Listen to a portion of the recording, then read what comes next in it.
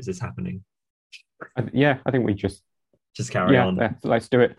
We've Yeah. not done a proper one in ages. We'll sort it out. It'll be fine. So another lovely professional opening, and welcome back to Just Not Cricket. It's been a bit, and by a bit I mean maybe weeks, maybe a month. Long time. The frequent podcast is back. And cricket has happened. How are you, Jamie? Have you been enjoying all the cricket that has been happening across the globe? I have been, and I have not completely forgotten about entire test matches at all, or come in late to watching them. I did almost forget to say, because we're recording just after the fourth T20 of 7 between England and Pakistan, the biggest warm-up series you'll ever see. I forgot that was happening today. I got home and saw a notification of, I think, Rizwan getting out, and I was like, oh, we're playing again. Off we go. No, I made specific note to watch this one today because I knew we were recording. Yeah. So I was like, no, I'm going to watch. Gotta watch it, gotta understand it. So we'll talk about that. A lot of cricket stuff, a lot of non-cricket stuff, a lot of controversial cricket stuff. Or is it controversial? Depends who you ask. But we are back with Just Not Cricket to talk about cricket and not cricket. I've missed this, to be fair. It's quite a nice thing, just like offload of cricket. Just a nice chat, isn't it? Just a nice chat. I think since our last recording, I think we've been to a few games. We went to the Gloucestershire v Middlesex at Radlett, which was nice. We had a good time there. Yeah, really nice atmosphere. Like a nice change of pace from proper big, grandiose test match stuff. It was just nice. Yeah, a nice kind of 50 over. Like, I think because I'd gone to the Oval a couple of days before, again, Gloucestershire and Surrey, and it just kind of just took you back to like old 50 over ways, where it isn't just like smash it all over the place, where like, 280 is a good score.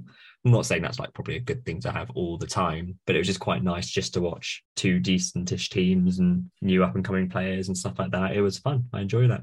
Yeah, and we like latched on to a couple of the players as well, which was really fun. Like whenever they came over to our end on the boundary, it was like, yeah, come on, lad. I mean, that's the lovely thing about county cricket, isn't it? Because it's so kind of personal, interpersonal. Like you're right up there with the players, and you get to watch them throughout the day. Like a test match, which is always great. I love a test match, but because you can be, so far back, you're not potentially going to have that connection with the player in the same way. So yeah, I love that county cricket. It was great. And depending on the ground, the atmosphere is completely different. Like say Lords to Edgbaston, or like even the Oval. Like I've only been there when Indian fans have been there, but it's just like just the complete difference in atmosphere between test matches between different grounds. It's just weird. Yeah, for sure. Good, but like just a strange experience. Yeah, I think that isn't that going to be a segment that we were going to do, but we haven't got round to yet, of like ranking the England grounds. We will do it one day for all those waiting in bated breath. Of the 3 I've been to, it's you've been to Lords, you've been to Oval, you've been to Edgbaston and Radlett. I guess counts. I've been Worcester. So I can do a top 5. Top 5 in that order. Easiest top 5. But yeah, hopefully we'll do some more grounds next year. I think that is the hopeful plan. Get about and see some new places and new teams and new faces. Don't know what that means. Anyway, we're going to talk about some cricket. Most recent cricket obviously happened. Dave just mentioned the 4th T20 of England v Pakistan, a series that is gripping both England and Pakistani nations. I keep forgetting it's happening. But what I love about it is that it was the biggest piece of news, England going back to Pakistan earlier this week. And now it's not even like the top 5 biggest cricket news. That's the thing with us doing these podcasts. Like we would record something and then 2 days later, it's like old news. So that's just been the sport in general for like the last 2 or 3 years. You're like, fuck, that is a crazy thing. 2 days later. Oh, that's a crazy thing. God, that's another crazy thing. What was it? The other thing I thought was crazy 2 days ago? Pretty much. Oh, so yeah. I mean, the thing about this is that with every kind of team around the country or a country around the world, it's just kind of warm-ups for the World T20, which is happening in Australia very soon.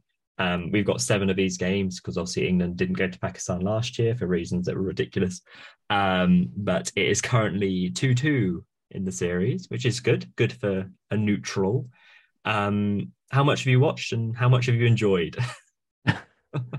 I've watched today's game. I watched the run chase from the last game. Okay. I definitely didn't watch the first game. And I'm going to say I didn't watch the second game because I can't remember anything about it. Sure. It's been quite nice in a sense that it kind of it's still on. It happens at the end of my work day, and I get home and I can watch like the last hour and a half. So it's quite a nice way to finish it. So, quick recap: if for some reason you don't know the score and you're listening to a cricket podcast, England won the first game, batting second. Alex Hales is back. He got 50 in that game after 3 years exiled. Second game lost by 10 wickets. Babar and Rizwan just chased down 200 as you do. Ridiculous. I knew that was going to happen. I was going to tweet it on at just not crickpod. It'll be very Pakistan to win this by 10 wickets, and they did. Then the next game, Duckett and Brooke had an absolute great one. Brooke got 80 odd. Duckett 70 odd. Yeah. And Jack's in the high in the order with 40, wasn't it? Yeah, smashed 40 at the top of the order. Yeah, he did really well. But yeah, I think that was a real kind of coming of age innings of Brooke, definitely in that game. That was great to watch. And then I think must have won by about 40, 30 runs. It happened 2 days ago. Who remembers this anymore? I know that Wood bowled 97 miles an hour, and I think that's the main takeaway of the game. But yeah, Wood back with 3 wickets, which is good to see. I think Wood bowling full stop is the biggest takeaway with the World Cup coming up. Get him some fitness, get him some rhythm. Yeah, we're banging. Yeah, get some wheels. And then today made 3 changes. All these games at the moment captured by Mo because Joss is injured. Lost by 3 runs today, even besides the heroics of Liam Dawson. And today's game just kind of passed me by, I'll be perfectly honest. I thought that I can't really judge what was a good score, who really cinched it. But it looked like a good game. Watched the last kind of 10 or so overs. Brooke batted well, Mo batted all right, and then Liam Dawson tried to burgle a win. All good fun and games. Any thoughts on the series, which we've not very briefly covered there? I mean, it feels like a very England-Pakistan series, just completely back and forth, up and down between the two. It's just really nice to watch Rizwan and Babar bat as well. They're so good. Today, annoyingly good. I don't even mind it. They just Rizwan today, the rate at which he was batting, the shots he was playing, it's just really, really good stuff. No, yeah, great, no, definitely. And then you follow up, and England are 12 for 3. and then somehow managed to get into a position where they only need 5 runs off the last over because Dawson's had a mad one from nowhere. But even then, Brooke and Mo had to put them in that position. They had to get Dawson to the position where he was able to give us a chance. Even if we didn't finish it off, I think we can be pretty happy with this game in general. Yeah, considering that's kind of our second, third string team. I think as well as Brooke played on Friday, Thursday, last month, I think today was quite a good test of his mettle, I think. And I know he didn't win it, but he got a good 30 odd in kind of when we were about 30, 40 odd for 4 or something like that. And I think those kind of innings are crucial when you're really making your stamp on the international game. And he just looked completely at home, which was great to see. I think, Dawson coming in at the end, there's nothing to lose. Have a dash. It will come off. It almost did. And then Topley runs himself out at the end, but it's fine. It's there's 3 more games to come in this 7-match series. So it keeps it interesting. But yeah, I think there's a lot of positives. Like we mentioned, Wood, obviously Brooke. I think Mo's captained really well. I think we said Yeah, off pod that weirdly it'd be quite nicer if Mo was maybe captain over Joss. mhm. Is that Yeah, what? no, yeah, I agree. Like, I think he's captain franchises as well. He seems a bit calmer when he's captaining. I like his bowling changes Mm, today. He made some good fielding adjustments yeah, as well to get a couple of catches. I just feel a bit more secure with Mo for some reason. I feel like he's got the backing of the dressing room or the more of respect from the players. Not that Joss doesn't have any. yeah. Head here first.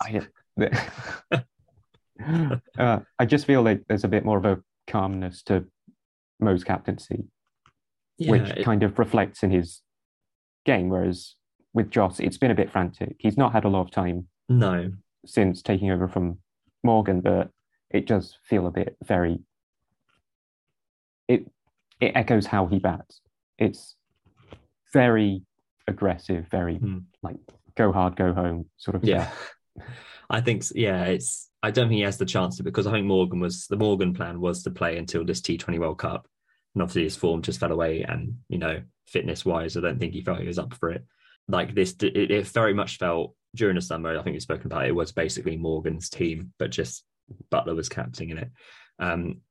Then you come to Pakistan. Obviously, it's a few reserve players in there, pretty new, fresh squad. It gives Mo a bit of a chance to stamp a kind of identity on the team, and like you can find it kind of you look at that team and you know who the captain is. Basically, I think that's it's Mo. And I quite like it's such a stupid petty thing, but I like a captaining from like mid on or mid off in the field, not necessarily keeper. And I know there's been great wicketkeeper captains in the past, obviously MS Dhoni, screams to mind, Brendan McCullum when he kept for a bit. But like I kind of like a player who can be there next to the bowler, who's always in and about it, can be running to the boundary if needs be. Not say a keeper can't, but there's something about a keeper next to the bowler, which a captain next to a bowler, which feels to me a bit more captain-y. Yeah, no, like especially T20s, ODIs, so they can continually talk to the bowler about plans and field adjustments on the fly rather than like the keeper can't do that as efficiently. And like when you talk about Dhoni and McCullum, like they've had good players in the field in like say Kohli or Ashwin for Dhoni. McCullum's had like Vittori. So they've had like leadership roles in like just general fielders. Whereas if you look at the England team now, like there's not a lot of, especially in this squad at least, there aren't not a lot where you like trust a mid-on who's not captaining to like, tell you just bowl it a bit back of the length a bit more or try and get that Yorker in on like fifth ball, set them up. Yeah. But I feel like Mo's got that sort of leadership qualities and he's done it before. Like he's proven, especially. And I feel like, you always want a captain who kind of contributes to the game. And, sometimes when Mo might not bowl as well or bat as well, that, he can probably still offer something as captain, which is always ideal. Yeah. I think he's also quite honest as well. I think after the second game, he bowled one over that went for like 21 or something. And he was very kind of blunt in like the press conference afterwards. Say like, I think it was my over that cost us the game. So I hold my hands up for that. Kind of taking the flak and, he just fits this mold of the team that's in Pakistan at the moment, whether that would fit in Australia for the World Cup, don't know. But I think for this squad at the moment, he's the best guy. And if he's going to be vice captain to Joss in Australia, I think that's all good. But yeah, other than that, got 3 games to go. One team will win, one team will lose. We'll forget about this series in the next couple of months. But no, it's great to see cricket in Pakistan. I know we kind of brushed over it earlier because it's now no longer news. But I think it is great to see, just the passion of the Pakistani fans, like all their kind of balmy advertisements and competitions, like Sensodyne toothpaste keeps coming up as an advertisement throughout the game. I'll make those people drinking that weird tea as well. It's just nuts and I love it. It's great. It's a bit surreal seeing the crowd like ice lollies as well. There was a great moment. You don't get that at Lords. I can't remember what the tea company is, what the tea sponsor is. They have to cut to them at certain landmarks. And there was in the last game on Friday, when England obviously posted like 220, and in the last over, Pakistan got to 150, and Mark Butcher had to be like, "Oh, now we've got to go to our whatever sponsor tea moment with like these 4 people having their tea like." It's already over. Why are we doing this? Like, I love like. I get it. T20. T. There we go. We've solved all issues in cricket. That's why it's not called Coffee 20. Oh, there's coffee and cricket. Am I right? But no, it's great to see Pakistan, and I kind of just hearing like the stadium, like, you know, the eruption when they won tonight. It's just like, this is why cricket needs to be in Pakistan. It's great to watch. Whether the test matches will live up to the same kind of one-day hype later in the year, we shall see. But it's just great to see some kind of new places to watch cricket, because I've not watched cricket in Pakistan before, because it was kind of a little bit before my time-ish when they last toured Pakistan, give or take a couple of months or years. But yeah, it's nice to watch a new place of cricket with England playing in. Yeah, it's a really fun atmosphere. Like, just it kind of echoes that like Indian subcontinent feel they've got as well. Like, even just cheering for like potential cotton bowls or like bump balls, they're in it every single ball. They're properly invested, and I love it. I know, it's fabulous. Talk about something else that people absolutely love.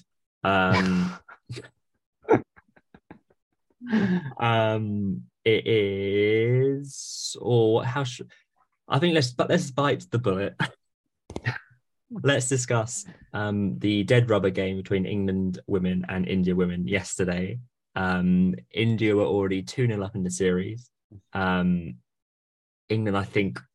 won the T20 series before the 50 overs. They did really well in there.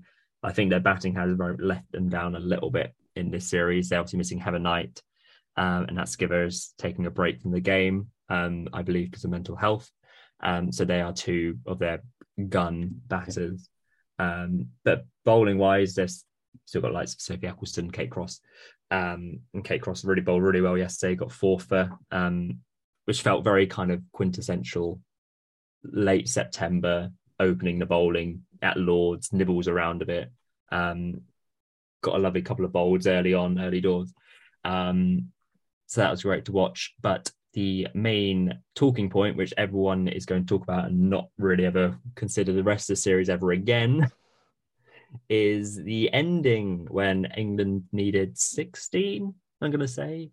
Yeah, sounds 16 right. runs, with plenty of balls to do it. They were 9 down, recovered a little bit because they had really kind of been blown away earlier in the innings, and they kind of wrestled some initiative back through Charlie Dean, who ended on 47. But was Mankaded at the end, or as the MCC want us to call it, will be run out soon. We can't call it Mankadding. She was run out by Sharma, Dipti Sharma at the end. Fair to say, people are talking about this.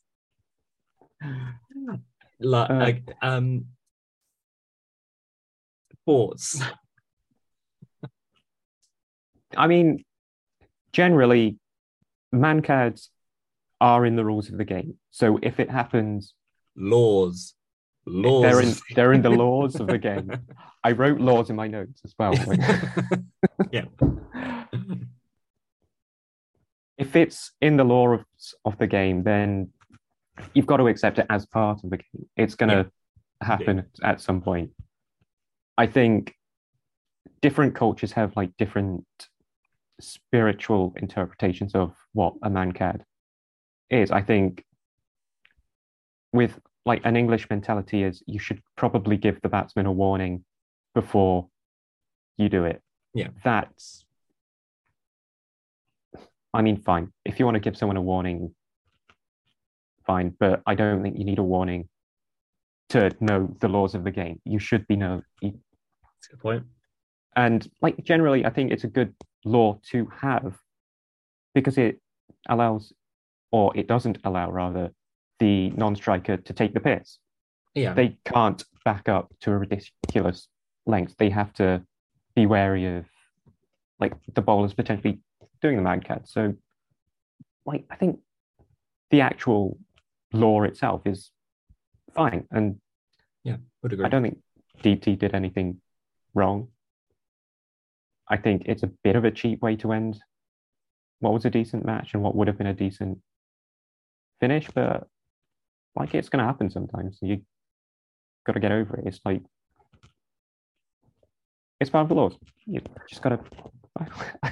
Yeah, I think I don't enjoy the whenever a man can happen, because like I would much prefer a game to just be played right through to the end. A bowler getting a batter out through skill, something they train at for hours and hours and hours, is obviously in the laws. My opinion would be to take it out of the bowler's decision to Mankad or anything like that. I would think the umpires should be watching the non-striking batter or third umpire. If they're taking unnecessary, backing up, going really far out, then the umpire gets involved. That there's an official warning. If you get a second one, you're out. Like, I play softball a bit over summer. There's a rule in softball when you sort of a bit like rounders where you bat in a box. If you leave that box to try and hit it, get a better hit, you're out because you've gone out of your striking range. I guess not necessarily similar, but like for example, in football sometimes like you see quite a lot when goalkeepers getting booked for time wasting at the end if they're just kind of holding the ball, not clearing it, anything like that. The referee comes in, no, get on with it, yellow card. Like if the batter is taking a significant advantage by running down the wicket, trying to get some running, or just they've left the crease as the bowler has bowled it, then the third umpire can say to the on-field umpire, look, that batter has just done that, give them their first warning. I just think it just leads to too much drama every time to be heaped upon the bowler, who, like you say, it is in the laws. I think yesterday, was she doing it on purpose? Was she ever going to bowl that ball? Is the question I think is going to be asked a lot, because you kind of feel that she was, watching Charlie Dean. Was that a ball ever going to be delivered? Was that just kind of pushing Charlie Dean to do that so she can run her out? And would it have happened if England weren't 9 down? Questions that have been asked many a time. So I think if you just take that out of the bowler's hands, it's in the umpire's remit. If they've left their crease before the ball has been delivered, here's, I don't know, yellow card. You need to stay in there before the ball's gone out. You've got the technology which you can monitor that. That would be my opinion. I just hate the drama of it all, like going on the social medias last night on our cricket page and just seeing all the abuse, all the like yelling. It's just like everything about that game, because that was England women's first game at Lords since they won the World Cup in 2017, I think. Yeah. And then that's all forgotten because there was a Mankad at the end. It's just like it's a cheapened way of the end because everyone's going to be talking about that instead. I mean, you've got people both sides as well. Like on the England side, you'll have like people vehemently defending, oh, you can't do that. Goes against the spirit of the game completely. And then you'll have like on the Indian side, you're like, it's part of the rules. It shouldn't be out of crease. Yeah. Which is there. And like I've only seen that delivery personally, so I can't judge the context leading up to that. I don't know if Charlie Dean was taking the piss a bit or if she had a warning before. I don't think she did have a warning, but no. Again, I don't mind about getting a warning. It's again, you should be as a batter aware of that, especially with spin bowlers. Like a fast bowler will not be able to Mankad really. They'll be too focused on where they're bowling and getting in. A spin bowler can like judge it a bit better. And I think specifically yesterday, that delivery, was she really taking the piss? She was barely not at all. Like there was I don't see any kind of unfair advantage for the batter there. Like she was doing, in the Lords, she technically had gone beyond, but she was watching Deepti with the ball. Okay, she's in her delivery stride. Now I can slowly start walking. And that's where the questions come from. Yeah. Was she watching Charlie to be like, I'm going to goad you into this? and I'm going to get you out because because I know how you're thinking and how every batter who has played the game thinks. Like, you're taught that when you're growing up as a kid. When the bowler's coming in, you are backing up with the bowler, and then once the ball's being delivered, you're going to look towards the batter and then run. In all that instance, when Deep T's back leg is, hit the ground, Charlie's bat is in. She's in a delivery stride there, bat is in. There's no unfair advantage there. She is, in the next context of events, if she was going to deliver the ball normally, then she would have left the crease at the same time the ball would be delivered. And I think that is where it gets a bit messy and yucky from yesterday. And I don't think you can really look at it. I know it's in the laws of the game, but if you take it out of context, like I showed this to Steph, my wife, yesterday, who, I only kind of show the dramatic things of cricket too, because she's not going to care that much about anything. And straight away she's like, that's rubbish. That's just, you don't enjoy watching that. You don't watch that for enjoyment. You'd feel yucky celebrating that. There's no, on the base level, if you're watching that as a casual or just any kind of sports viewer, you would view that as, are they cheating? Which they're not, because it's in the laws, but it shouldn't be a law, because then it leads to all this rubbish. I think that sort of leans into the cultural aspect as well. I don't know how Australians or Kiwis or Bangladeshis or whoever would feel about Mankad, but I think there's definitely a very England-India divide with this as well. Yeah, we feel, especially because England were on the wrong end of it. Yeah, it is always on the end of it. Yeah, we feel hard done by it because of that. So I think we have to sort of manage our cultural expectations. The Indians think this way, and that's fine. That's how they play their cricket. Yeah. And we've got to sort of accept that and adjust how we play that when we play against India. That's part of the tactics of the game as well. Yeah. And I think, as you mentioned, with the stride of the delivery, I think that's not on the batsman or bowler either. That's in the lawmakers. Yeah. Because if you're saying up until when they're in their stride, that gives the bowlers more chance to be deceitful. Yeah.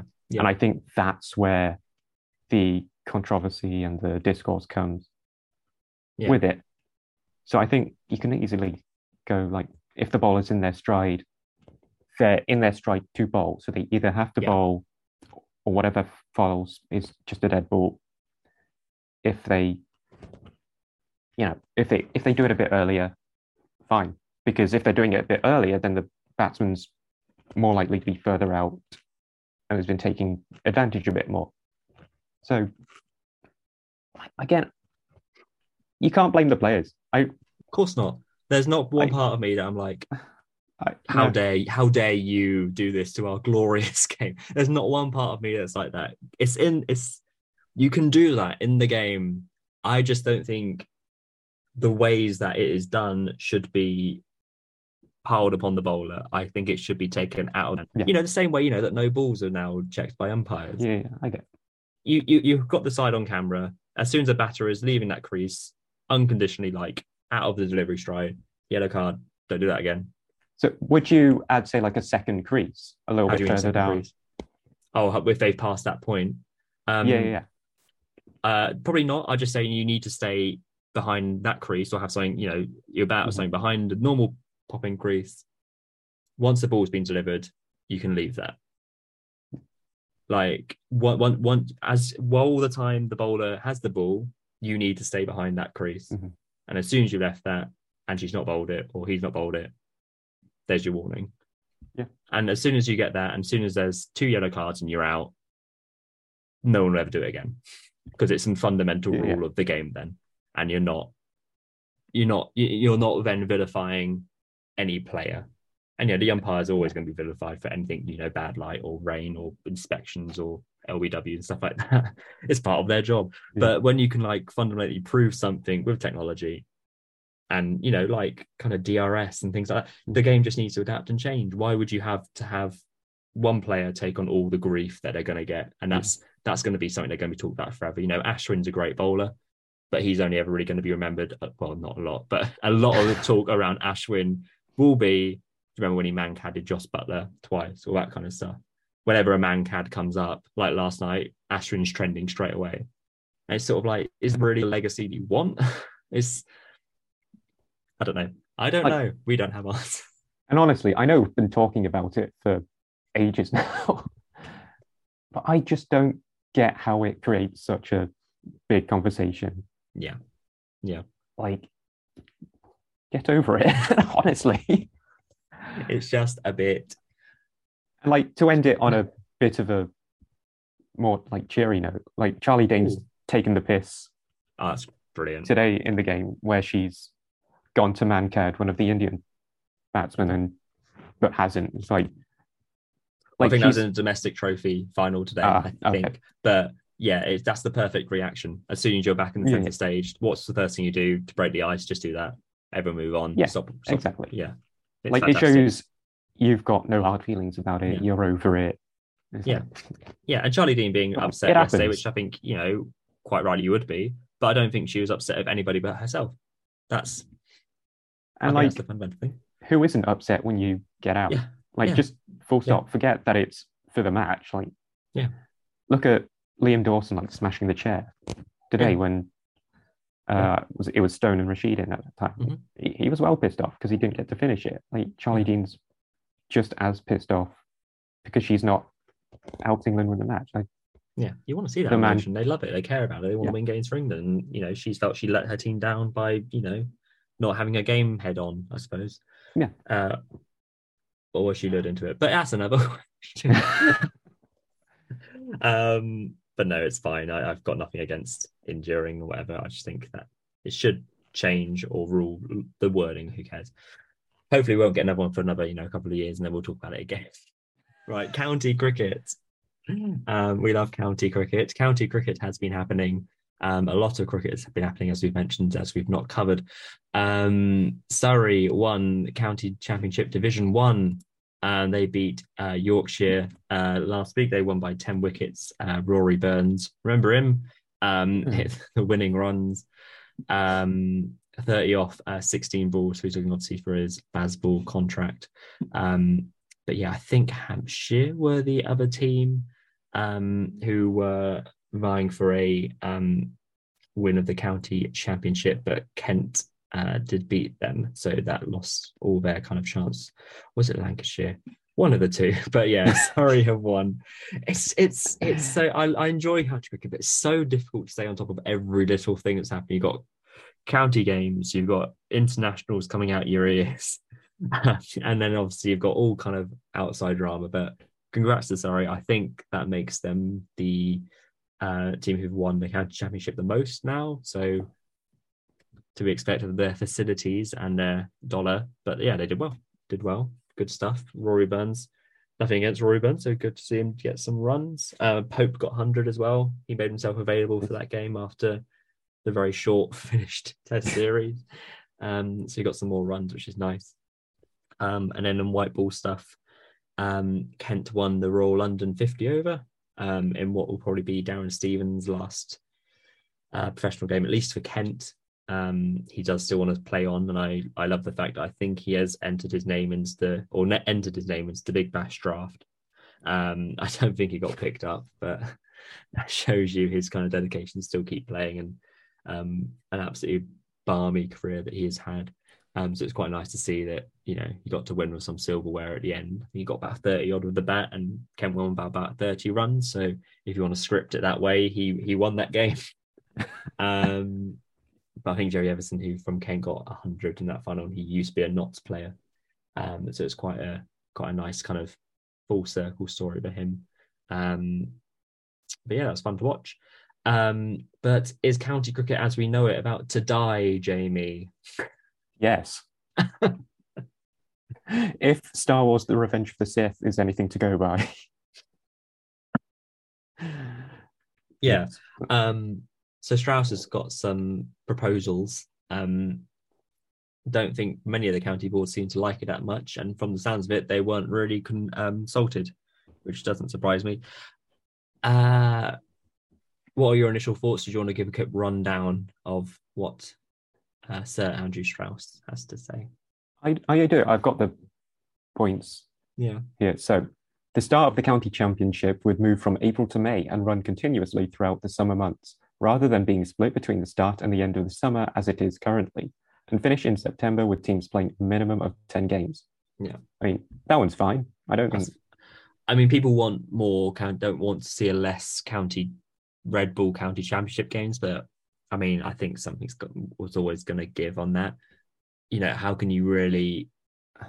It's frustrating because I love it, and I don't want people to think like, "Boo, county cricket," but it's a very difficult model to sell, and the ECB want money, and to have a game which will span mostly over term time dates when people are at school and people are at work Monday to Friday mostly, as is the way. How would you're not really going to get big crowds in to see these games, and you know, they most of the time they are going to take place at test grounds, and you know, the cricket quality is generally pretty good, and you know, quite a lot of England players always go and dip into county cricket, maybe not enough, but they will dip in to get form before a test series, things like that, and it does in the end create the players like Joe Root. And I think what Strauss wants is to try and make county cricket, especially Red Bull, as competitive as it can be. So you've got all the best players playing all the time. I don't think it still happen with IPLs and things like that, but I can see where he's coming from, but I can also understand people wanting more Red Bull cricket. But yeah, I would vanillary agree with that, I suppose. Like I'm fine with it happening in one set block. Mm-hmm. Like he's got the One Day Cup will take place in a single block in April and could include minor counties in an FA Cup style knockout format. And you'll have the 100 taking place in a block at the end in August. Like we'll come back to the One Day Cup including minor counties because I think that's really sick. But I like the idea of sort of bookending the Red Bull season with 2 white ball games, so you're not like jumping in from one thing to another, and you still will have players coming in late to the first class games, but you'll more likely have a settled team during that time. And I think it's quite fun to start with white ball and end with white ball. My issue with the white ball end is it being the 100 in general. Yeah. Like we don't get the blast. No, the T20 blast would reduce from 14 matches to 10. So they're pushing the 100, and it would also be in a single block from the end of May to the end of July. Money. That should be the final block. Yeah. Like I think we both have a general conceptual disagreement with the 100. Like, I think that's the competition you should have if you're going to have it that runs through the season, to just be a bit of a banter game every now and then. Yeah. Like I don't think you need to like get too pumped for the 100 or need much training for it. You just go on, fuck it, let's have an exhibition game and do it for the kids that are coming down, because I think that's what its primary objective is, to get a younger audience into the game. Yeah, and that's fine, but can't you do that with T20? Well, yeah, exactly. That's the thing. I think that be the issue. Like, I think because I did go to a 100 game in August, because I wanted to give everything my honest viewing. I think I ended up seeing probably the 2 best games of the season, from what I know. Like, they were very, very close. Went down to the last ball in both games. And that's what I like about 100, is that you got double headers between the women and the men's game, which I think is quite unique and really quite exciting to see. 2 different sets of teams. But it is mostly for a kids audience, and there's nothing wrong with that. And it was Lords was full when I went, and it gets loads of kids into the game. But the fact that it will be an August block for the foreseeable future, that's already away from Strauss's plan. That's already ECB's, plans for the next kind of few years. You can tell that from England's upcoming tour schedule. I know next year Australia plays South Africa in August. That's why the Ashes has been moved.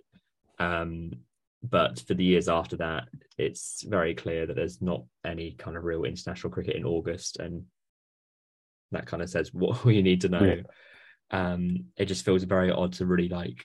It doesn't feel odd because they're doing it because money, but they're really pushing this for August to have all the best players all the time, chuck money at it, and in the end, people are going to love it. They're not. No.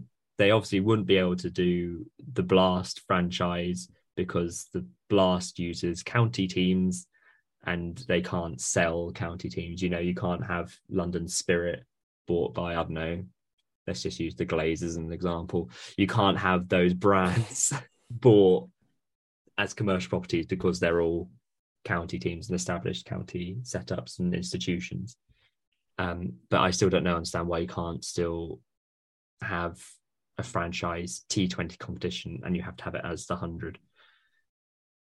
I think it's a mess. And the fact that you're trying to like restrict and compensate other things for something that's only just had 2 seasons, and the first season was kind of COVID-ish. Second season's just gone and it was very middling. I don't think there was many close games. Like I said, I think I saw 2 closest ones. The fact that you're throwing all your eggs into this basket, into this competition, this format that no one else plays, it's just a very odd hill to die on. Because then you flip that, you see the Test cricket this summer, and that's been great to watch. And you kind of would argue, does there need to be a review now? Because suddenly England have a new captain and coach, and suddenly the best team in the world. Not the best team in the world, but you like to think. But it's a mess. So, like, if you're thinking as Andrew Strauss that you're doing these sort of reforms with England, as your main interest, I don't think there's an international 100 format. There is an international first-class format in Test matches, but there's going to be fewer first-class games. Mm-hmm. There's an international T20 format, of which will have less games. I don't think India, Australia, Sri Lanka, etc. have 100 teams. They do not. I don't think the 100 is to the betterment of England cricket. No, it feels very much because England pretended to invent T20 cricket in 2003, that they kind of try and do exactly the same thing with the 100. It's not going to happen. Like, the IPL is not going to go to 100 balls. Like, it's never going to happen. But the fact, I think another fact, a bad thing is because of August. No county championship, no one day cup, no T20s, as it is just 100. That will leave counties such as, you know, your Kents, Somerset. Somerset being like one of the high riches of English cricket in producing players, you know, like Hildreth and Butler, Craig Keysbetter, Jack Leach, Marcus Trescothick. If you're taking away cricket at that time of the year, height of summer, at Taunton, which whenever you watch in Taunton is always bouncing, great. I'd love to go to Taunton and watch cricket, but when am I able to go now? Because it's not during summer. You know, that's a real great place to watch cricket, and you know, it's always full as a county ground. And yeah, people say county cricket's dead, but Taunton's always bouncing. And then you know, places like Leicester or Durham, you're very much narrowing the vision of who can watch cricket, or what is very an already elitist sport anyway. Like, if you're very much constricting it down to London, Manchester, Birmingham, Cardiff for some reason, that is, you know, pulling apart the game yourself. If you're not, Strauss has said there could be Red Bull cricket festivals of, like, you know, Lancashire v Yorkshire, but that's just kind of pulling wool over the eyes, because that's nothing, isn't it? Like, that's just an exhibition game. Yeah, exactly. They're just glorified friendlies. Yeah, exactly. Not even glorified. They're just friendlies. They're just exactly. If you're not playing 100, do you want to show up for a game? You're not doing anything else, are you? No, we booked the ground for this. Next 5 days. Don't have a game though. Strauss said it's 100 time. So I think that's the fundamental problem.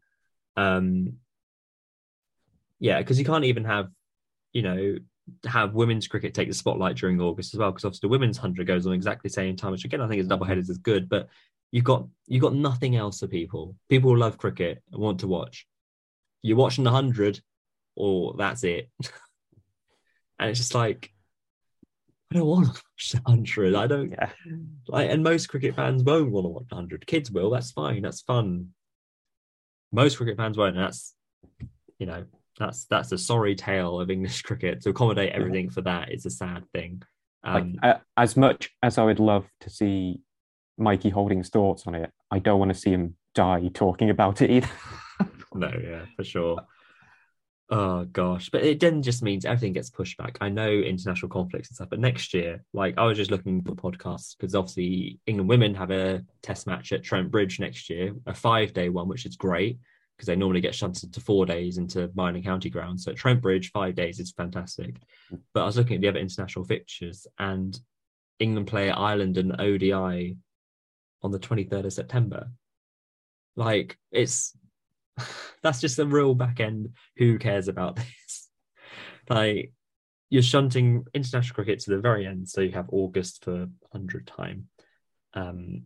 Even though Australia have fixtures next year, I know, but it's okay. It's fine. We love it. We love cricket. So will this save county cricket, Jamie? In final thoughts? I mean, we've got a couple more things. Oh gosh. Okay. It's just a couple. Like, just to go back to the One Day Cup, introducing like minor counties. I think that's going to be really exciting. I love watching, like at the T20 World Cup last year, the pre-qualifiers like Papua New Guinea. I find that really exciting because I don't know anything about the teams.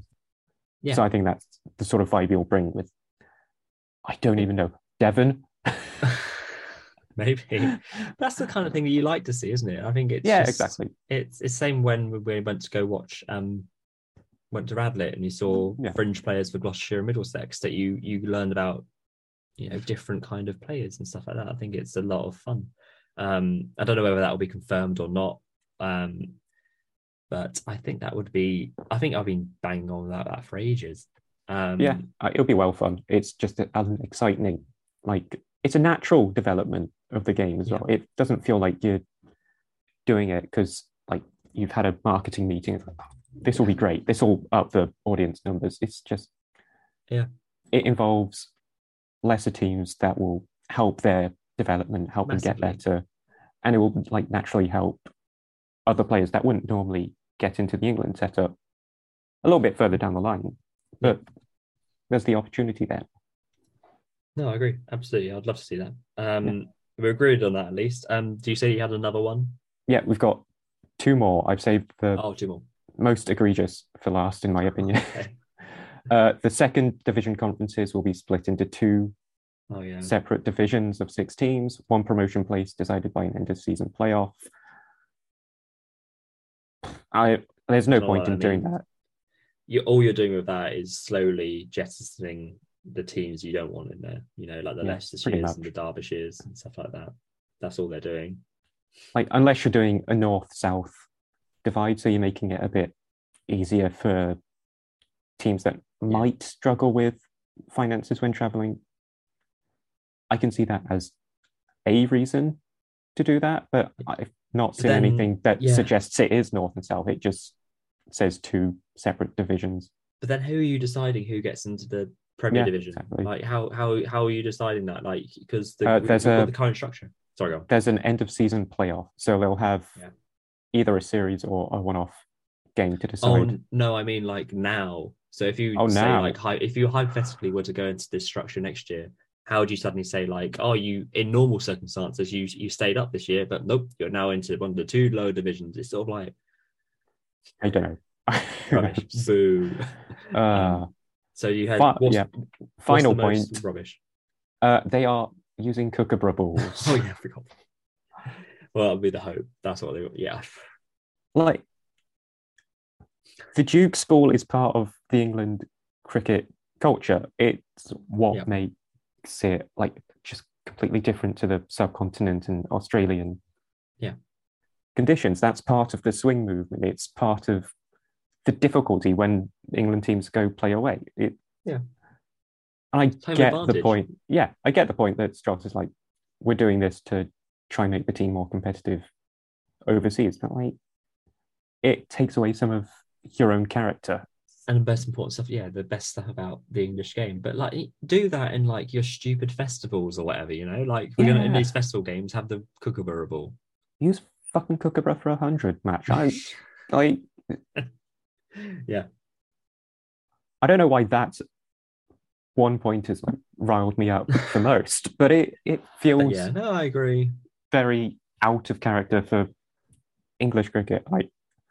I want to see Jimmy and Broad bowling with a Kookaburra at Lords and be like, "Where the fuck's the swing? Where's the movement?"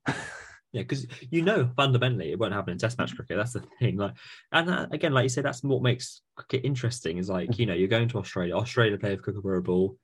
They know how to play a Kookaburra ball, bowl of Kookaburra ball, and that's the test of a touring team to overcome that challenge. That's what you want to see. Like, you don't want to see suddenly England go to Australia and be like, "Oh, we're well equipped for this. This is just what we play at home." Because Australia are never going to take a Duke's ball and like use a Duke's ball in Australia. Like, why do we have to overcomplicate all this stuff, which is just silly? So I don't think it's going to work. So basically, the counties would have to vote on this, and they would need a majority for it to be confirmed. And from the vibe, I don't think it would be.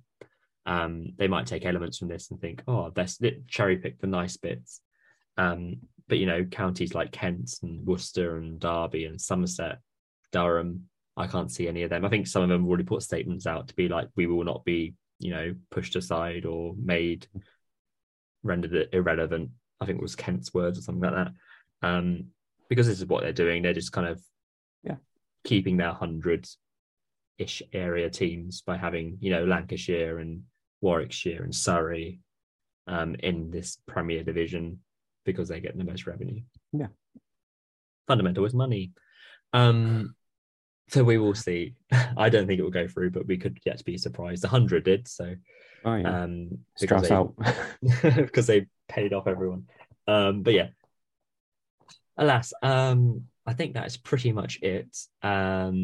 Cricket wise, maybe apart from obviously the series of in India and Australia, which we've been very much all over.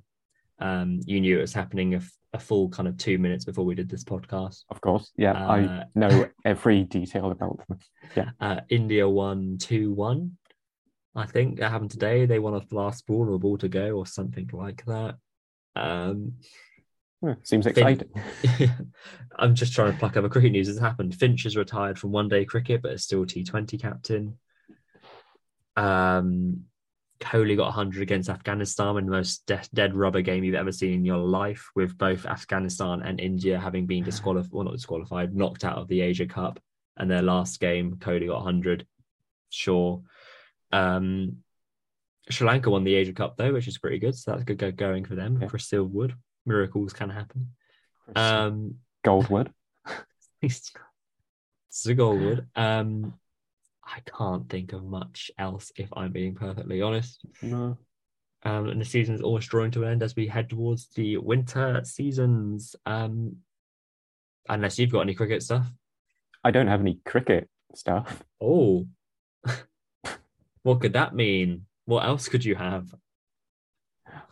I think that's usually where our jingle plays for our just not cricket segment. Oh, I don't have one. What can I make one up every time, so I'd be like, boop, ba-doop, boop, ba-doop, boop, boop, just not cricket. Here we are. Thank you. So, like, other people have been doing like halfway season through reviews for Lord of the Rings, The Rings of Power. We can't do that. Yeah, that's going on. We can't do a mid-season review because it's over halfway in the season now. So I thought we'd do Lord of the Rings of Power just over halfway. Nice. Season review. No one else will be doing this. No. Of course, they've all done their mid-season reviews last week. We're ahead of the curve. We're doing something different. We're doing something new. We're innovative. Yeah. Because what is it? 3 left? Yeah. 2. We've had 5 episodes so far. Yeah. We've got 3 left. Yeah. So I thought if we start off with what we like about it first, what we think's been going well, because the end might deteriorate into ranty territory. Oh no! Do you want me to go first? Yeah. If we want to Like things we like. I think it is a very pretty show. Snap, I've got that too. I think it's probably one of the best shows to look at I've seen. I think it uses a good balance between practical and CGI in a way that I think a lot of properties don't. To be able to see things like practical orcs, proper, full-on sets, place like Numenor, for example, blending that between CGI and the actual sets just looks fantastic.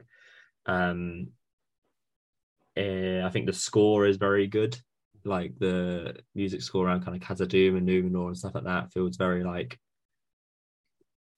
fitting of Tolkien, Middle Earth, in my opinion. I think a lot of the characters are surprising how much I've enjoyed them more, like maybe expected. I think when I watched the initial trailers, I thought Elendil was going to be a bit drab and a bit kind of like generic. But I think potentially he's stealing the show at the moment. I think he's fundamentally very good. Like I think he said in the last episode, like we're heading to Middle Earth, but he said it in such like a booming like voice. I can't really describe it. Like I don't know how you'd get your voice to project like that, but it just sounded so like kind of kingly. It's got a very sort of tenor sort of voice in him. I think he's great, and I think how they're working his character and hearing him speaking Elvish, things like that. I think you look at him and be like, oh yeah, of course Aragorn is your descendant. I really like that. Elrond I think is great. I always thought he's going to be from the casting. I thought that was always going to be a great decision. Durin and Deezer. I really enjoy their relationship and their interaction with Elrond. I think that's really, really fun to watch. What is other elf's name who is not Galadriel? Arondir. Yeah. I really like Arondir. He feels like one of the more Tolkienian elves. He's a very stoic, like conflicted elf as well, especially with the immortality stuff going on with the humans he's watching over. The men he's watching over. The men.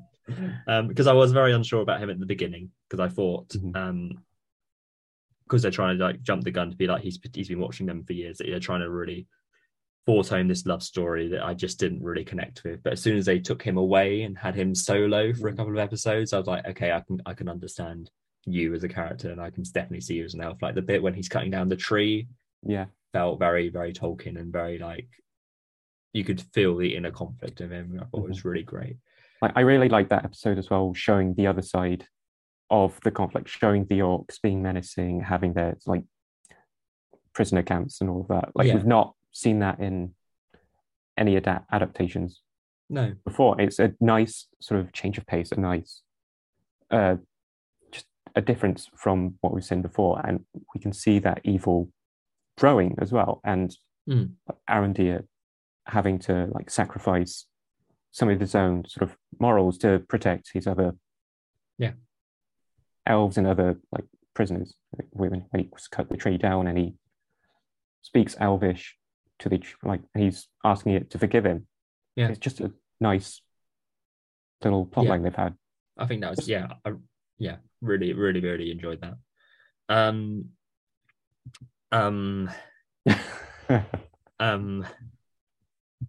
I'm watching it now though, like with the thing, like because I know what it's about.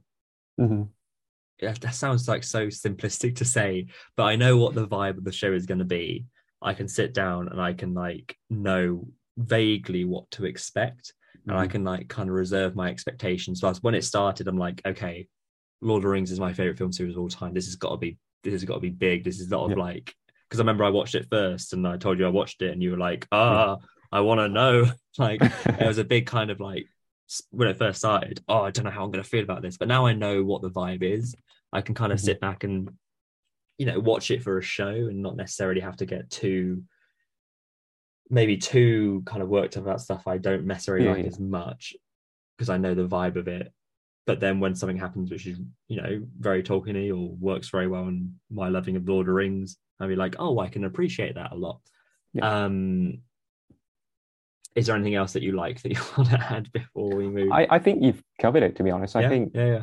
the acting in general has been decent. Like What do you said, you make? I don't know if this is going to lead into our next segment. What do you make of the dialogue? right, it might lead into our next segment. Okay. I think generally it's a bit hit and miss. Sometimes it feels very good. It feels very Tolkien. Other times it feels like they're using language which is just a bit too modern. Like I slipped up by saying human a couple of minutes ago. That's not the term. No. It's men, but they've used human before. Okay. It's just really small things. And I think that's the major thing that I'll bring up. Like these tiny things add up into like just one big. It makes me not like it. Like they use words like yeah, nah, okay, Yeah, I know what you mean. Human, politician, and it just takes you out of it for a sec. Yeah, politician felt bizarre when they said politician. Yeah, and then you felt like it's going to be Game of Thronesy. Do you know what I mean? Like the sort of like vibes they're looking at, be like, this is that way. They'll say that Game of Thrones. We'll use that. I wouldn't mind that sort of vibe. Not say the language, but I think the Numenor storyline should be a bit more Thronesy. It should sort of like echo the political game, to use that word again, of say King's Landing in season 1. Like Pharazôn should be working in the shadows, which I think he is. I think they're showing Pharazôn doing that quite well. But then you'll have the Numenorians in the marketplace just going, oh, fucking elves taking our jobs. I know, like what was that? And then like you'll have the flip side of that with Pharazôn with his speech, which is really good. Yeah. And then they kind of like slightly ruin it a bit when he's just like, drinks all around. I know, like, what was that for? You've made your point with the It's not a fucking bar. Who's bringing you drinks? It's an open bar now because Pharazôn boy is it?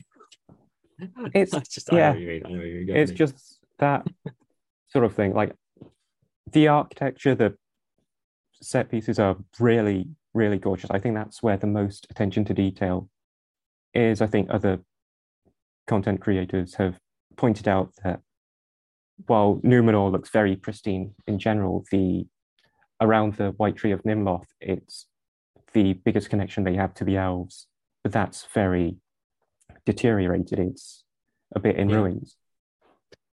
But I think that's part of the issue of the show. They're putting that sort of attention to detail in the wrong place. And I think that makes it really shallow. Like they're showing off they've got like their knowledge of the lore with the statues of Ulmo, with the Silmarils, with Tuor's hammer and his shield, the helm of Dorlomin, with like various iterations of Beren and Luthien. Yeah. But that's not reflected in the dialogue or like the characterization of people. Like, this isn't Galadriel. Give her a different name and I'd be more comfortable with it. Yeah. It's like there's a scene where the rant's coming up, by the way. I guessed. If you hadn't gathered. There's a scene folks. Where Miriel is talking to Elendil and she sort of like asks him if his name is like Elvish. Yeah. In a bit of an accusative manner. Do you know where Miriel's name comes from? I do. It's Feanor's mother's name. That is possibly the most Elvish name you can have. And you're like, you've got an Elvish name, dickhead. Gosh, I know what you mean. It's a very small thing, again, to change the dwarvish idea of reincarnation, like Durin going into Durin. Yeah. I think conceptually I don't hate it, but I'm not all for it. And they've kind of done that so that when the new king wears the crown, they get all the personalities and memories of that. But that, I think, dilutes the idea and the themes of that going into the Dwarven race and culture.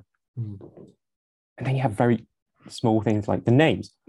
The Southlanders' names range from like Welsh with Bronwyn, from Old English but sounds modern with Theo, to Irish with like, I think it's Rowan, his best mate. Yeah. It's like, pick a fucking lane. Do some research into it. Like you've shown that you can add in like lore without necessarily explicitly stating it. Like there's a character in the first age called Boromir. You can use like in the appendices of Lord of the Rings, Aragorn's family tree on his father's side is basically listed. Go to there and use some fucking names from there. Don't just go, Theo, that's a name. Theoden, Theodred. We'll just take that. People will be like Theoden. It's just No, I'd agree with that. And I think you've kind of hit the nail on the head. The fact that they've obviously got so many people putting so much detail in behind the scenes, like because there's also a thing in Numenor as well where they're kind of rebuilding Numenor kind of men style to a wall by getting rid of the Elvish style. There's little things like that which I really love, but it's just I get the feeling that either they try too hard with the dialogue, which they try to make it sound all kind of like, you know, a bit like poetry or lyrical or kind of Tolkien-y, and then it becomes a bit kind of too ham-fisted. Or they go too modern because they'd probably be like, some of these conceptual ideas are like, might not make sense in dialogue, so we'll dumb it down. And it's sort of like just pick, like you say, pick a lane. Just choose what you're gonna do. I understand them trying to make it a bit more inclusive to those who aren't more familiar with Tolkien's works, but don't dumb it down to an extent when you're like, fam, fuck you, Isildur. Don't have it to an extent where Durin is like 2 letters away from swearing. Again, it's like really tiny things, but it takes you out of it, doesn't it? They feel it really does. It doesn't feel well. So sometimes when like I can't remember what the exact wording is, but when like Elrond sees Durin for the first time, I can't remember. He says like something very lyrical, like something about it's been many winds or something since all you last. I remember like listening to it, like, that sounds great. That sounds really perfectly Elvish. But then you have like, so like you say, so many other stuff where it's just sort of like it's still talking to his mates, and it's sort of like this could just be any kind of generic YA fantasy show, and it's sort of like this feels weird. Like, I mean, we've already got YA female protagonist in Galadriel, like just brooding around, hell bent on revenge. Like when finally you've got an opportunity to expand on that, Halbrand's actually asked her why she's still fighting. She's just like, I can't stop. I can't stop. Like that comes, I think it comes pretty close after the revelation that the tree in Linden is like corrupted, or something. So you could have a reveal like she's known about that going on for ages, but like that's why she's trying to find Sauron. That's why she's hell-bent on it. It's not just because of Finrod. It's because of her love for her race. She's trying to do something actively. Like, so is another one of your points Galadriel, or is that kind of been summed up? I think that's been summed up in general. Like I think there are a few characters that are just generally unlikable and one-dimensional, and these aren't like just minor characters. Like Halbrand's fine. I don't mind Halbrand. He's the implication that he might be Sauron, the implication that him and Galadriel might have feelings for each other worries me, but fine, whatever. Like there are 3 characters in mind. We've spoken about Galadriel, she's one of them, that should have an aura about them, or at least like a semblance of an aura that should be developed and built upon. There should be some sort of heroic tendencies in them already. We've spoken about Galadriel. She's just a bit of a bitch. She's not shown many other emotions. Yeah, I know what you mean. Yeah, it's kind of like, sort of like, how can I really root for this? Because I think she's a great actress. I love her. I think she's fantastic. But I'm like, just give me something else. Like, exactly. What else are you other than the death of your brother? Like that moment when she's like, I can't stop fighting just cause. There was a change in there. There was some sort of a different emotion there, like regret or sort of contempt for herself. But then the writers have given her just a nothing motivation. But the actor has sold it. Yeah, completely. Like, yeah, the only One, scene that yeah. really resonates with me with Galadriel is one of her first ones when she has to be with Elrond. And Mhm. I think that's one of the fun scenes. And I think they really Yeah, bounce back and forth really quite nicely. But yeah, I yeah, just want something more. I want some kind of like, I know she's going to go through this like patch of like, I must have revenge, but I would like to see some kind of like happiness or like joy or mm, like some real wonderment of the world. yeah, Is something sure. that I would Not like. like a slow-mo weird smile on a Oh, that's horse weird, though. isn't it? And Like, there's also a weird slow mo like, when she's doing the fighting as well, wasn't she? Like when she sort of goes yeah, upside down, stuff like, what is this? there's, yeah, like maybe like give her a husband and a daughter or something. I don't know. Maybe. Like another character that should have that sort of aura about them is Gilgalad, the High King of the Mm. Noldor, who will eventually go on, along with Elendil, to Hmm. defeat Sauron in fucking Yeah. combat in the War of Yeah. the Last Alliance. But Yeah. he's just a massive dick. He is. He's not showing respect to one of the oldest and wisest elves in Galadriel. Hmm. Granted, she's not shown anything warranted for respect. No. But then he's been a massive dick to Elrond. He's manipulating him Yeah. to, I don't think we'll have enough time to discuss Mithril, but he's manipulating him to get some Mithril for bullshit For reasons. reasons. For because the owls might die because the like he calls him Elrond Perethel, which means half elven. Yeah. He says it in like a very name cally, Yeah. Like offensive dissing manner. him. It's like, Even though they're supposed to be yeah, like, you know, close, aren't they? They're supposed to be like best pals. exactly. Like Gilgalad should be more of like a father figure to Elrond. Like Yeah. At the literally moment, it feels more every like Celebrimbor is more like yeah, our figure to Elrond. yeah. Like Celebrimbor was like telling him about his father and Mm. that sort of stuff. Like people should like every single elf should know the story of Eärendil and should have Yeah. a bit of respect for Elrond for what he's gone through because him and his twin were basically raised by their kidnappers. So, like, give him a break, man. Just Oh dear. Even though he is Gilgalad is annoying in this, I think like the way again that Elrond reacts and the way he's acted in response to it is really the inner turmoil that he has between like his oath to Durin and you know his duty to elves. I think is acted really well. I think it's whether it comes from the yeah, right person or not. I think the way he reacts to that kind of conflict is great. But potentially there could be behind the scenes motives for Gilgalad being manipulated. I think yeah, we've discussed off camera, which would make sense if you wanted to go down that line. But yeah. we'll I see. mean, like, I think Gilgalad's actor is actually playing an elf very well as well. Yeah, Like the way feels he's very delivering the stoic and lines. very Yeah. Like even when he is being a dick, yeah.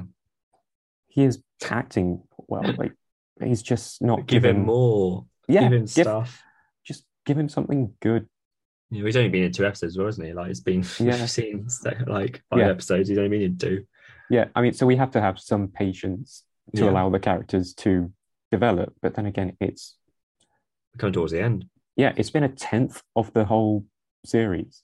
Yeah, Like we need a bit more they've not even to have started happened. filming season 2 yet, so we're gonna. uh, yeah, and then you have Isildur, Gosh, who I yeah. think a lot of people who have only just watched the movies will have seen him and think he's a bit corruptible because he's taken the ring. Yeah. But like prior to that, and like quick side note, the ring is a big power of corruption. It's Yeah, funny gonna that. fuck you up. Yeah. Like, like Isildur is a massive baller basically in the Second Age. Like Yeah. he goes against like Pharazôn's Kingsmen. He saves a seedling or a sapling from the White Tree in Númenor, which will then go on to be Yeah. the White Tree in Gondor. Like he's the reason for the White Tree of Gondor existing. Yeah.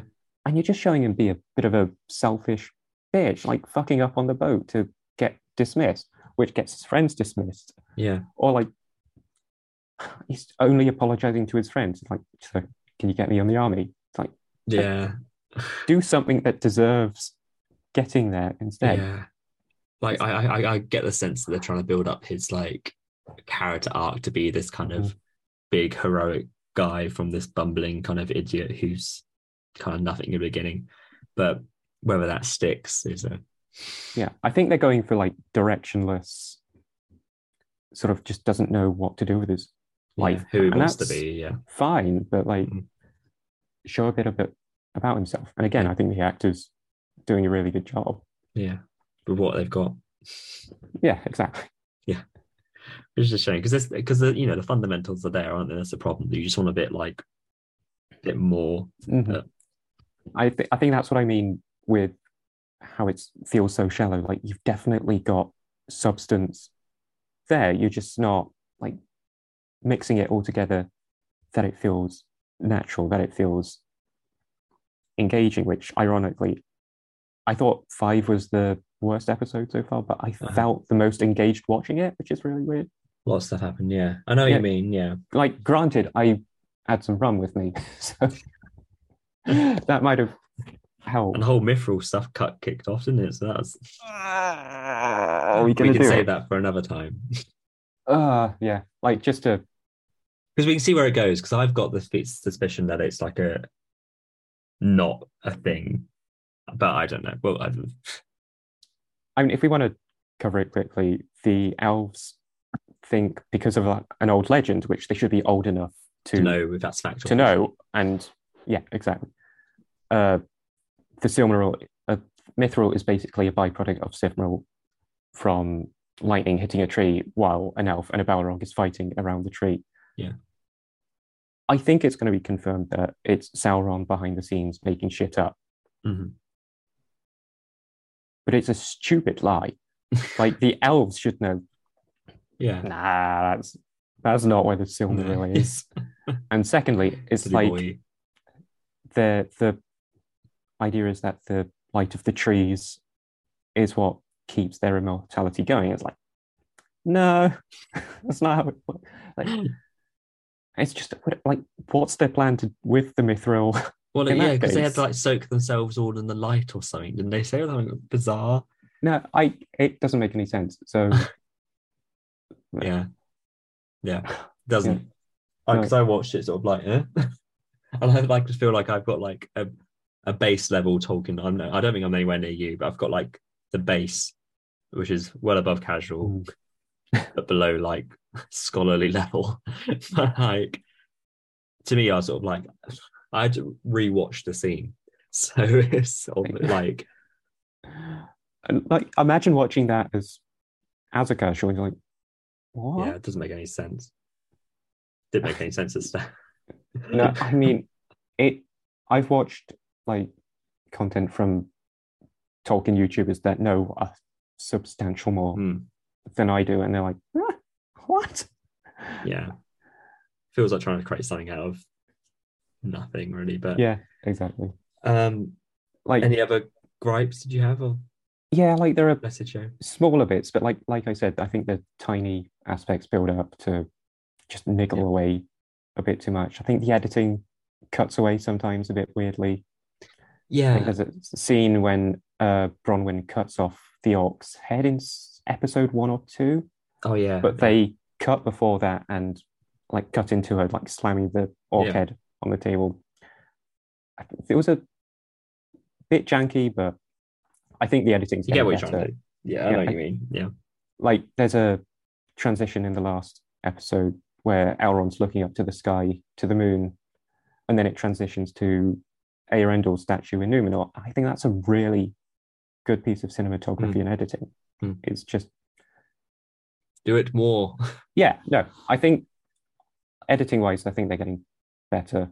Yeah, I think it's best when it lets the scenes breathe. Is my I think it's episode 3 or whatever when they go to Numenor for the first time, or maybe I can't remember what I had lost track. But there's like an episode where it's sort of like most of these scenes are either Numenor or with elf guy who I forget his name in the orc pit. Sort of like it's kind of just those two. Here's their story for this episode. That's what you're getting, and then you just feel a bit more like I understand. This is how this world is, and especially when you're introducing so many new characters or characters you've not seen before in this world, or characters you know but don't know properly yet here. you just need to give them time to breathe. That's why something like the Fellowship works well in a film, because you spend so much time with the hobbits first and Gandalf, and then you slowly spend more time with the others, get to know them. Chucking everyone in deep end, being like expecting them. That's episode 1 feels so weirdly jarring, because it's like, here's all these characters. It's like, I don't know any of these people, and you can't suddenly tell me this elfin woman are in love. You've not shown any of that. You can't just here it is. Like, so when you get the chance to have longer scenes and longer moments in these episodes, I think it's really great. Yeah, like I forgot my train of thought. It's fine. I think writers do sometimes. Like slow-mo, I think they've overused and executed a bit naff. Like, I think compare it to the slow-mo they used in Fellowship with Boromir's death scene. Yeah, I think there's a bit more emotional weight behind that, because like Boromir's literally sticking with arrows at that point. So you're expecting an emotional payoff, as compared to like the slow-mo when Arondir, Theo, and Bronwyn are running through the forest from the orcs. Yeah. I think slow-mo takes away from the dope action that Arondir's pulling off. It really does. Yeah, definitely. And it sort of implies that there's going to be an emotional kick at the end. Either one of those three are going to die. Nothing happens. Yeah. Or reveal that I thought they were going to kill Durin. Yeah. Because it's Deesa's singing. At the end, we see Durin run off into the mines. So I thought they were going to kill off Durin, at least one of the dwarves. But no, nothing. All the happens. dwarves in that mine was fine. Yeah. Nice choices. Yeah. Harfoots. I like the Harfoots in general. The culture's cool. The sort of social conventions are cool when they're not being like psychopaths and like, fuck them, leave them behind for dead. Yeah. That aside, I think generally the storyline is good, but it's so far removed from the other plot lines. Like, if you take the Harfoots out, it doesn't change the show. No, exactly. I'm sure that's my fundamental problem. Yeah, I'm sure there will be. Yeah. But there needed to be something that threaded it. Yeah. To give them a point. Yeah. And, Arianne, Isildur's sister, is just casually in a rom-com. I know. Gosh. They're suddenly like that now, aren't they? After like 2 episodes, and now like, oh, now we're just like. I mean, they had their meet cute in episode 4. She spilled some wine on him, and it's like, they've done the lovey-dovey eyes. You can see the love heart. And also, I know we're wrapping up soon, but I also don't really understand why she was so fundamentally anti them going to war. No, you knew that. Like, it was just felt like, why are you so? You need to tell your father to stop this, but why? What's your reasoning? There was never explained. No, that's She seems very close with Isildur as well, but that's not been expanded on or given any substance.